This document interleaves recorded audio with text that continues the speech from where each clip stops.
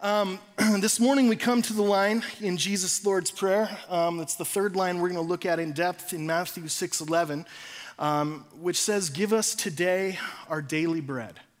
Give us today our daily bread. So we're walking through this famous prayer that Jesus gave his disciples as a way of learning not only the language of prayer, the vocabulary of prayer, but really as a paradigm for our relationship to God. And we understand that essential to the invitation of the gospel is that Christ has included us in himself. He's united us to himself so that his Father has now become our Father. And we are learning how to love and enjoy and relate to Jesus, Father, as our own.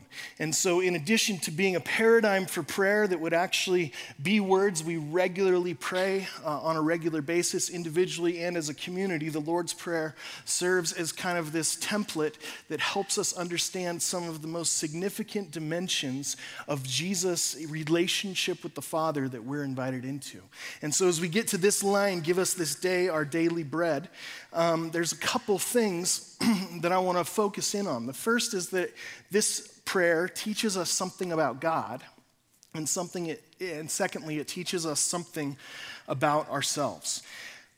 Before we get to that, in John 6, the passage that Aaron read for us, we have basically a story within a story within a story. And I won't take the time to go in depth into the whole story, but we have this conversation between Jesus and some of his disciples, and he's explaining to them something about who God is and something about who they are, and ultimately, in the middle of it all, something about who he is.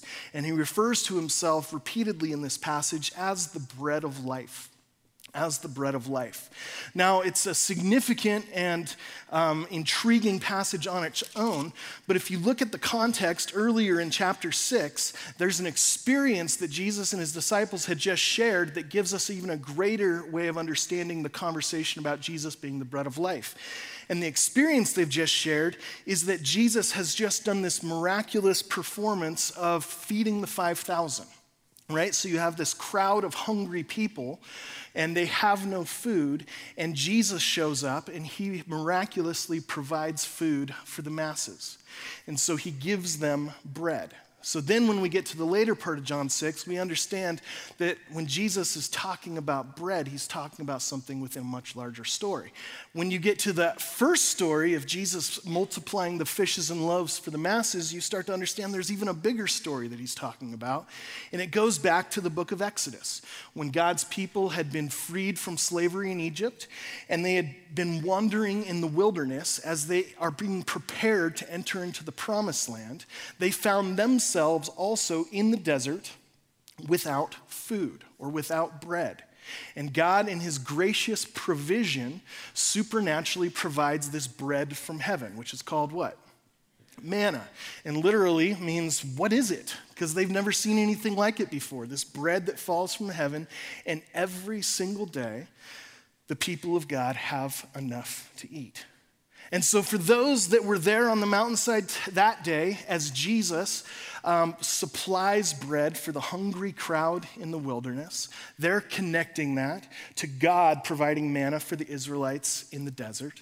And then as Jesus begins this conversation with his disciples later, he's saying, yeah, the wilderness story and the feeding of the 5,000 story, both of those aren't just signs to prove my supernatural power or to gain a crowd or to gain popularity. He said both of those were signs pointing to the reality of me, of who I am.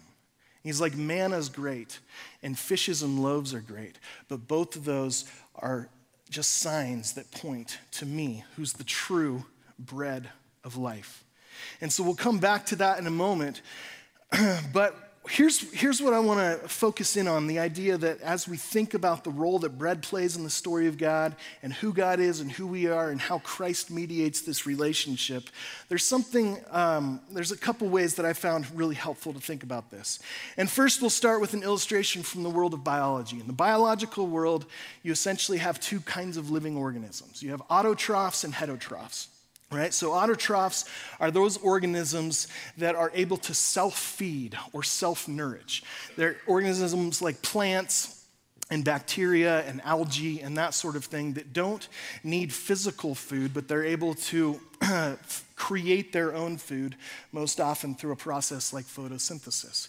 And so we have this whole kingdom of autotrophic creatures within the world that are able to feed or create food for themselves.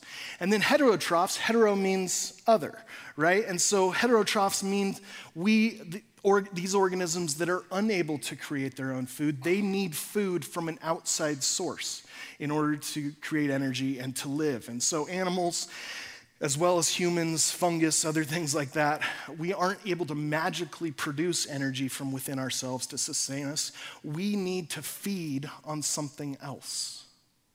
We need something outside of us to come into us and to give us life. So in the food chain then, autotrophs are known as, anybody know? Producers, very good. And heterotrophs then are known as consumers, good. When Jesus teaches his disciples to ask their Father to give them daily bread, and when Jesus speaks to these disciples and reminds them that he himself is the bread of life, he's reminding us that God is the producer and we are the consumers. That God is a giver. God is a provider. God is a sustainer. And we are the recipients of his life, dependent upon his grace and his provision to survive. Now, on one hand, we could talk about this simply at the biological level. That as heterotrophic beings, humans are dependent upon God to provide for our daily needs. That he's the one who keeps our hearts beating. He's the one who keeps the world turning. But I'm also convinced that the human soul is a heterotrophic being. That we are unable to produce food for our own souls. We need, just like at a biological level, at a soul level, we need something from the outside of us. We need something to provide for us or to assign to us or to give to us meaning and joy and a sense of purpose in our lives. Those are not things that we can cultivate or create on our own. Those are things that need to be given to us. The human soul is a heterotrophic being. Now, of course, what happens is that we all know this, and our physical, spiritual need to consume has driven us to create a world in which our primary identity then is that of economic consumers. Right? Brands and corporations are the producers, promising us that their products, their goods, their services will not only sustain our bodies, but will actually be able to feed our souls. Because we know that we need something outside of us for joy, for meaning, for a sense of purpose. And we play into this game of buying into the promises that if I just had that next thing, that latest, greatest gadget, that bigger, newer, nicer car or house or whatever it is, that maybe finally then my soul would find what it longs for. Now, there's nothing wrong with being a consumer at an economic level, and certainly not at a biological level. In fact, I think in God's brilliance, he specifically designed humans in such a way that about 3 times a day, we're reminded of our heterotrophic nature. About 3 times a day, we get hungry, and we're not able to just photosynthesize light into energy. We need to go find something outside of us to eat. About 3 times a day, God says, I want to remind you that you need me. Now, he didn't have to create us that way. He could have made us like some kind of python that like eats a deer every 6 months and is good to go. But in his grace, in his generosity, 3 times a day, he wants to provide for us. He wants to meet our needs and remind us of his love and of his provision. But the problem comes when we start looking to other things other than God to save and to feed our souls. When we place our trust, our hope, and our confidence that in all the other stuff that the world offers us to consume, that somehow one of those things is going to be the secret to life, joy, happiness, purpose, and meaning. And so in this passage in chapter 6, verse 49, as Jesus calls his hearers back to this original Exodus story, he reminds them that yes, even though God provided for your ancestors, they ate the manna in the wilderness, yet they died. Yet they died. So God was faithful to meet their daily biological needs. But Jesus is saying, I'm talking about a bread. I'm talking about a food for your soul that's so much bigger and so much better than the manna from heaven. In the next verse, verse 50, Jesus says, there's a bread of life that comes down from heaven, which anyone may eat and not die. And he goes, I am the living bread that came down from heaven. Whoever eats this bread will live forever. This bread is my flesh, which I will give for the life of the world.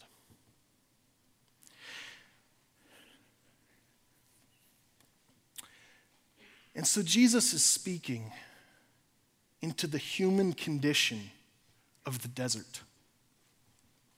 The desert plays a major role all throughout the story of God. And the desert shows up in our lives on a regular basis as well.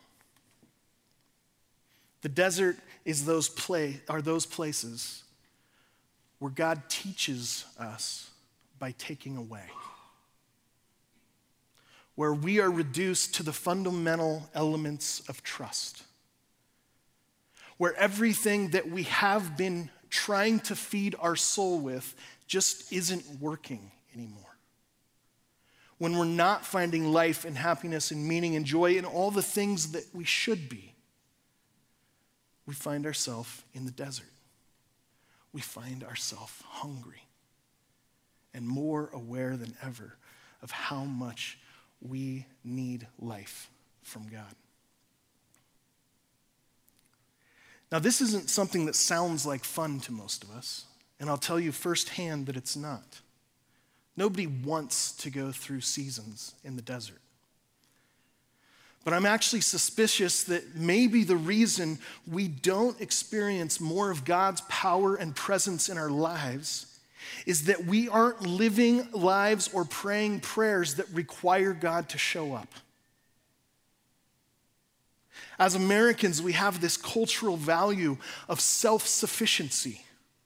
Our idea of independence is that we don't need anything from anyone, that we're self-made, we're self-sufficient. And most of us hate being in a position where we have to ask someone else for help.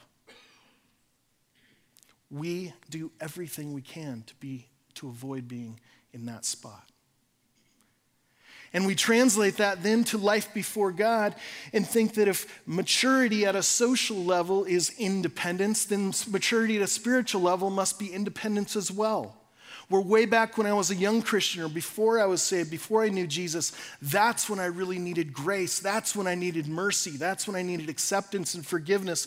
But now I've grown up into a mature Christian and I don't need that stuff anymore. And for those of us that have walked with Jesus for any length of time, we know that that's not how it works. That the longer we walk with him, the more aware we become of how dependent we are upon him. The more we realize just how much we need him, his grace, his power, his love, his acceptance. I had no idea when I raised my hand at 7 years old to become a Christian just how depraved my soul is and the capacity for sin that I have. But now as I'm pushing 40, I'm more aware than ever of the depths of God's love that would extend even to me in Christ. And so this culture that we have of wanting to be self-sufficient, not wanting to need anything from anyone, including God. This insistence upon avoiding the desert, I actually think, is one of the greatest barriers from us entering into the promised land and experiencing the life of abundance, joy, peace, and meaning that Christ calls us to, life and life to the full. And so what if we went about learning to pray prayers and to live lives that actually required God? What would it look like for us to learn how to need him again? To live in such a way that requires God to show up, to pray such prayers that would require God to step in. And I actually wonder if dependence upon God is the true path to Christ-likeness. So this changes the way we navigate those seasons of desperation, hunger, need, emptiness.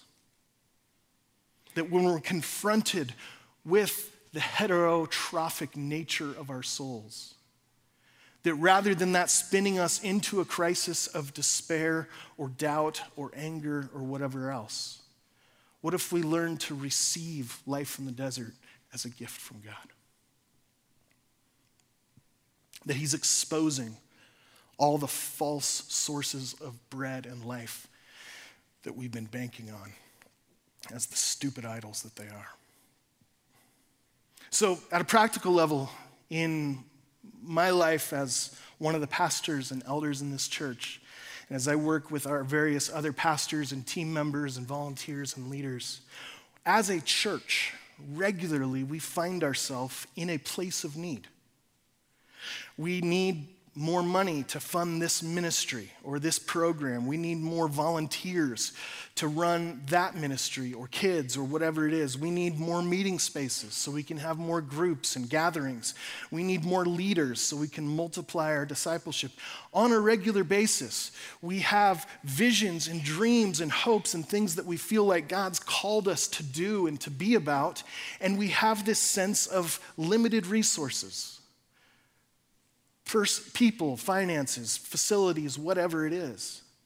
And so as a pastor and elder here, what I do is I do my best to, in those moments, to receive that need as grace. And to thank God for bringing us to a place where we have to depend on him, where we have to pray to him, where we have to trust him. The goal isn't to get our church operation to a point that no longer requires God. The goal is that we, of all people, would be those who are having to trust and rely on him to sustain our very existence and life and ministry day to day to day. And that changes the way you greet those moments of need. The same is true for Jen and I on the home front. Even though you guys generously support our family every month so that I can pursue my calling as your pastor, there's quite a few months every year, if I'm honest, where we don't know how we're going to make it, right? And I'm sure none of you guys have those months. You guys are all Dave Ramsey'd out and doing all the stuff. But you know those months, like when everything goes according to plan, usually you're okay, but then there's the month where like the dishwasher and the transmission and the water heater all go out at the same time. And you didn't have a plan for that. By the way, it's just called a water heater. You don't have to say hot water heater. If it's hot, you don't need to heat it. It's just a water heater. That's something that's dear to my heart, and I just need to share with you. And so we regularly get to this place, and a week left in the month, and we're like, it's just not penciling out. We don't have what we need. And I'm not saying it's easy to do, but when you understand this vision as God providing, sustaining, feeding, not just our bodies, but also our souls, then you understand that it's in those moments, in those deserts, where he causes us to turn to him. to not trust in our bank account or our hard work or whatever else, but to simply trust in him. To go even a deeper level personally, I'm at a moment in my life where I'm experiencing a need for God in a significant way. And I don't talk about this a whole lot, and there's no reason I shouldn't, but many of you know I've battled a significant cloud of depression over the last several years. And the truth is, every morning is a fight for me to get out of bed and to face the day. And the frustrating part is that I love my life. I really do. I love Jesus and the life that he's given me. I love my wife and my kids and our family. I love my friends and our community. I love my work and the ministry and everything I get to do. I literally wouldn't change a thing. But for whatever reason, I'm just not nearly as happy as I should be.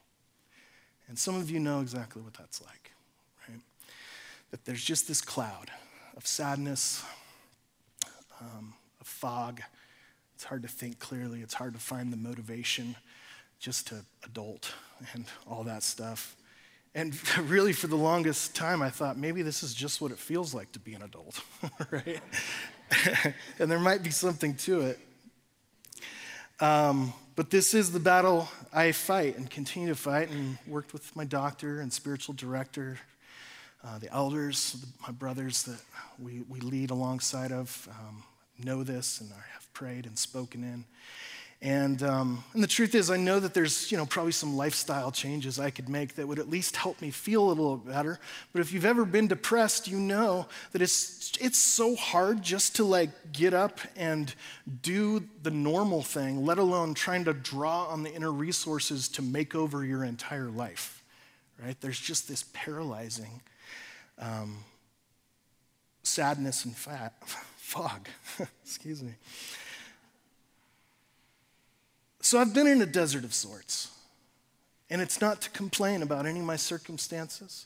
And in a certain sense, I'm grateful that God has revealed that all the stuff that's supposed to make somebody happy, it actually isn't. And so where does that leave me? I need Jesus. I need the true bread of life that will never, ever die. And I am hopeful that there's bread for me. I'm hopeful that there's grace for me. And there's more for me. And as countercultural and counterintuitive as it may be, I'm learning to be thankful for this desert and trusting that God will lead me out of it one way or another. And I'll come out on the other side looking more like Jesus.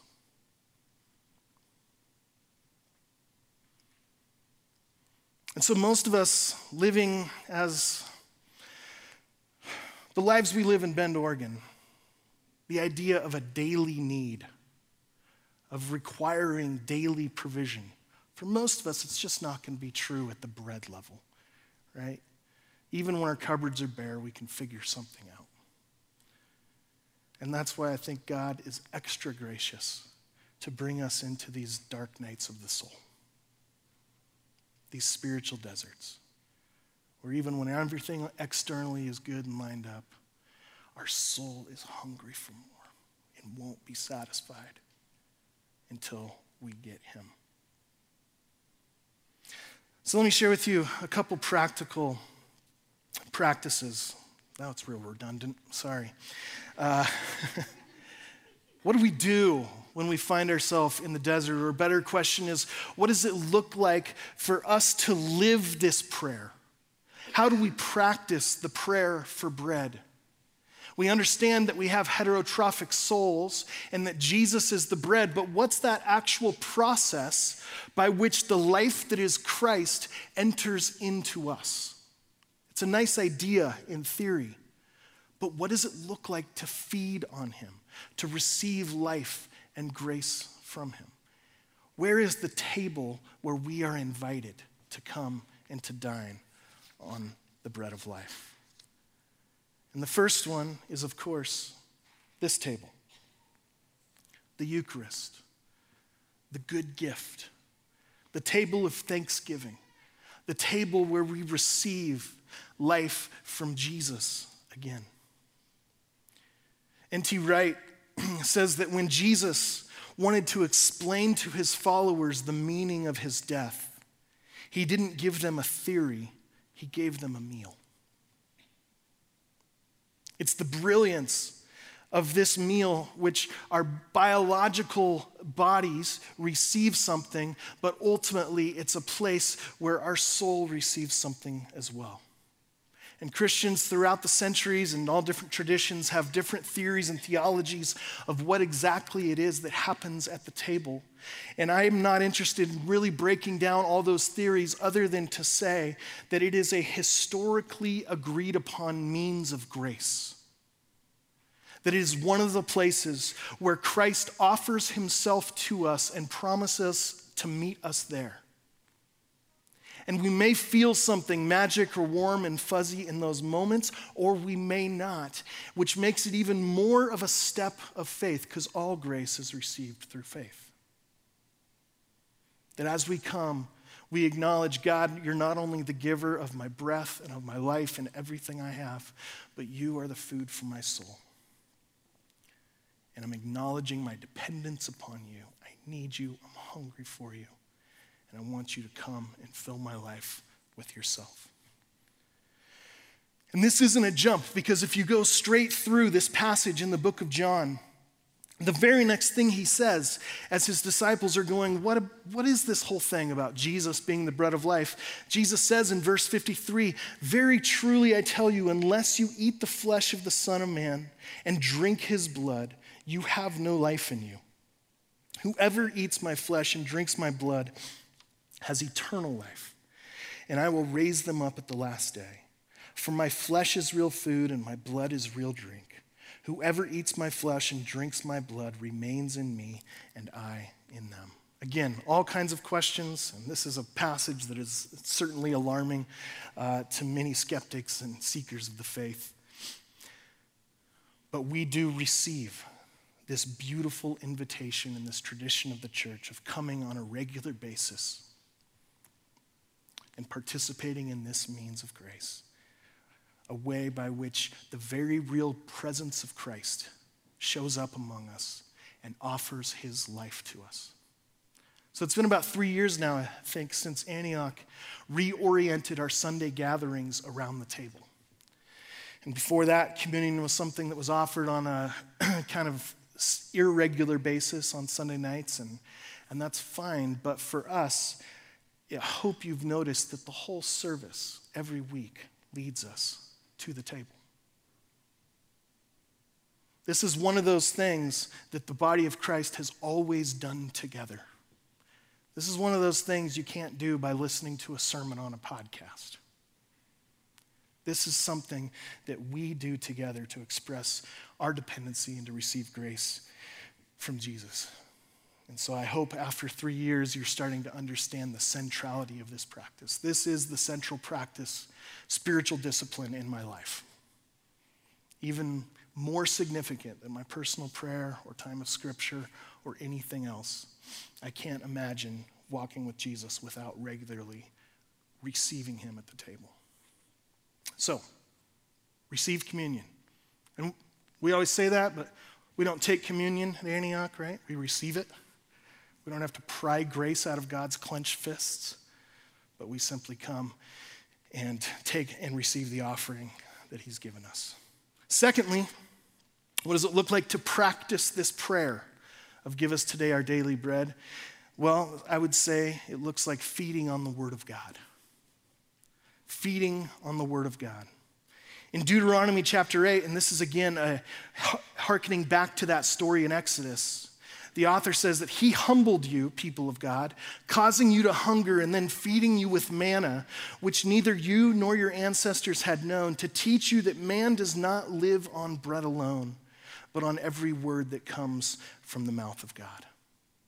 Multiple times throughout the scriptures, the authors compare God's word, the Bible, both Old and New Testaments, to bread, to food for our souls. Another means of grace. is the reading, the studying, and the listening to of God's word. That we believe it's living, it's active, that the same Spirit who inspired the writing of this scripture so many hundreds or thousands of years ago, that same Spirit will inspire our reading and our hearing of it, and ultimately our obeying and living of it. So on a regular basis, when we find our souls starved, when we find ourselves unsatisfied, when we're feeling hunger for more of God, one of the first questions I would ask is, are you feeding on the Word of God? Not to try to guilt you into doing devotions, but as a path forward towards the longing of your heart. Like, I know you want more of God in your life.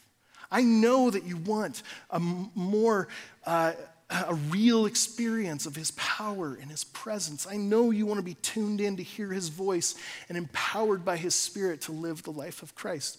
That's what you want. And Jesus offers that to us in his word.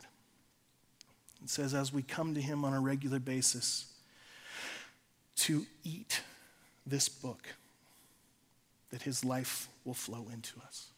And again, just like communion, sometimes we have those warm, fuzzy moments in the scripture where I feel like God's in the room and I'm hearing his voice and he's speaking right to me. And other times it's just like a bowl of cereal, right? And it's not going to be an epic, memorable meal, but it's what I needed that morning. So receive communion, feed on God's word. And thirdly, I would argue that practicing this prayer looks like remembering the poor. This line, like I said, convicts those of us who live in a world of plenty, because it reminds us that throughout history and throughout the world today, there are people that would read this line of the prayer, give us our daily bread, and they're not going to have to spiritualize it. They literally don't know where their next meal will come from. They literally don't know how to provide for their kids on a daily basis. And it's a huge question to wrestle with, but the reality is that the world is full of hungry people. Hungry for hope, hungry for justice, hungry for love, for mercy, and yes, hungry for bread. And so part of what this prayer reveals to us about God is that God doesn't want people to go hungry tonight. God wants all humanity to live in a place where their basic needs are met, physically, spiritually, and otherwise. And so, yes, we pray this prayer along with Jesus, and we prayed in the plural because it's not just give me today my daily bread, but it's us. Well, who's the us? It's an infinite number of concentric circles that extends to all humanity. It's me and my family and my community and my church and my city and my country and this world. Give us what we need. You are the one and the only one that can provide for us. So we join into solidarity with the poor by praying in this prayer on a regular basis, remembering those who don't have what we do. In Mark's account of this same story, the feeding of the 5,000, well, let me read just a little bit of it. It says, by this time it was so late in the day, and his disciples said to him, this is a remote place. This is a desert, they said, and it's already very late. Send the people away so that they can go to the surrounding countryside and villages and buy themselves something to eat. So this is the disciples saying to Jesus, here's what you should do, Jesus. Send the people away so that they can go find food. And Jesus answered, you give them something to eat.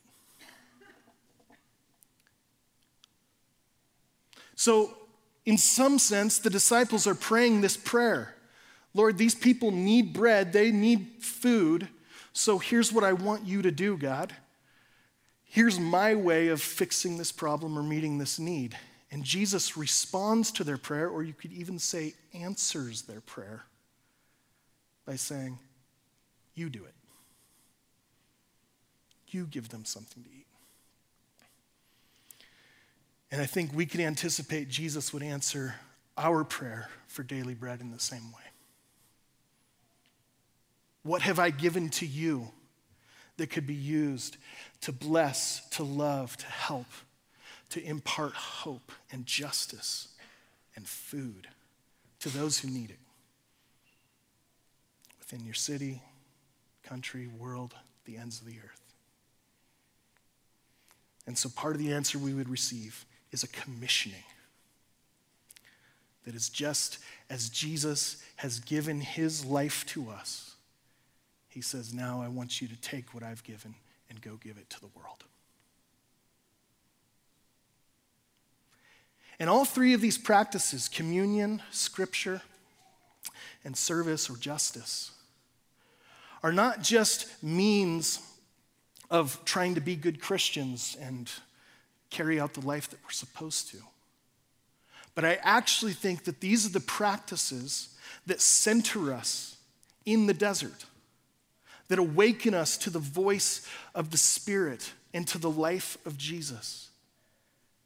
That when we're feeling hungry, when we're feeling that sense of desperation or desert in those places, he's like, don't just sit around and hope things get better, but come feed on me. Receive my word and go love people as I've loved you. And in that, Christ offers his life to us. Will you stand, pray with me?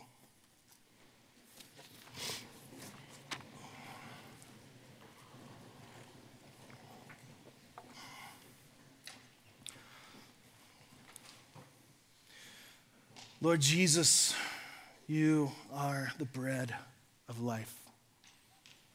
You are the food that our souls long for, and we know that nothing else can satisfy. And yet we find ourselves often in the desert, in a place of want, dissatisfaction, discouragement.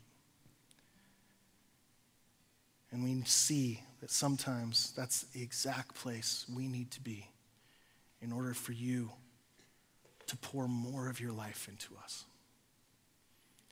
And so I pray for myself, for this beloved community of saints, for this city that we live in. Lord, would you fill us with your hope, with your life, with a conviction that nothing else can satisfy our souls. Lord, we pray for those that are hungry today, here in our city and across the world. Lord, we stand with them in their need and in their desperation, and pray that in your great mercy you would provide for them, and that you would call each of us, show each of us how you're calling us to help give life to the world. So we come to this table, Lord, beggars, nothing to offer, empty hands. All we bring is nothing. And we pray that you would meet us here this morning and give us the food we need to live through this day. In Jesus' name we pray.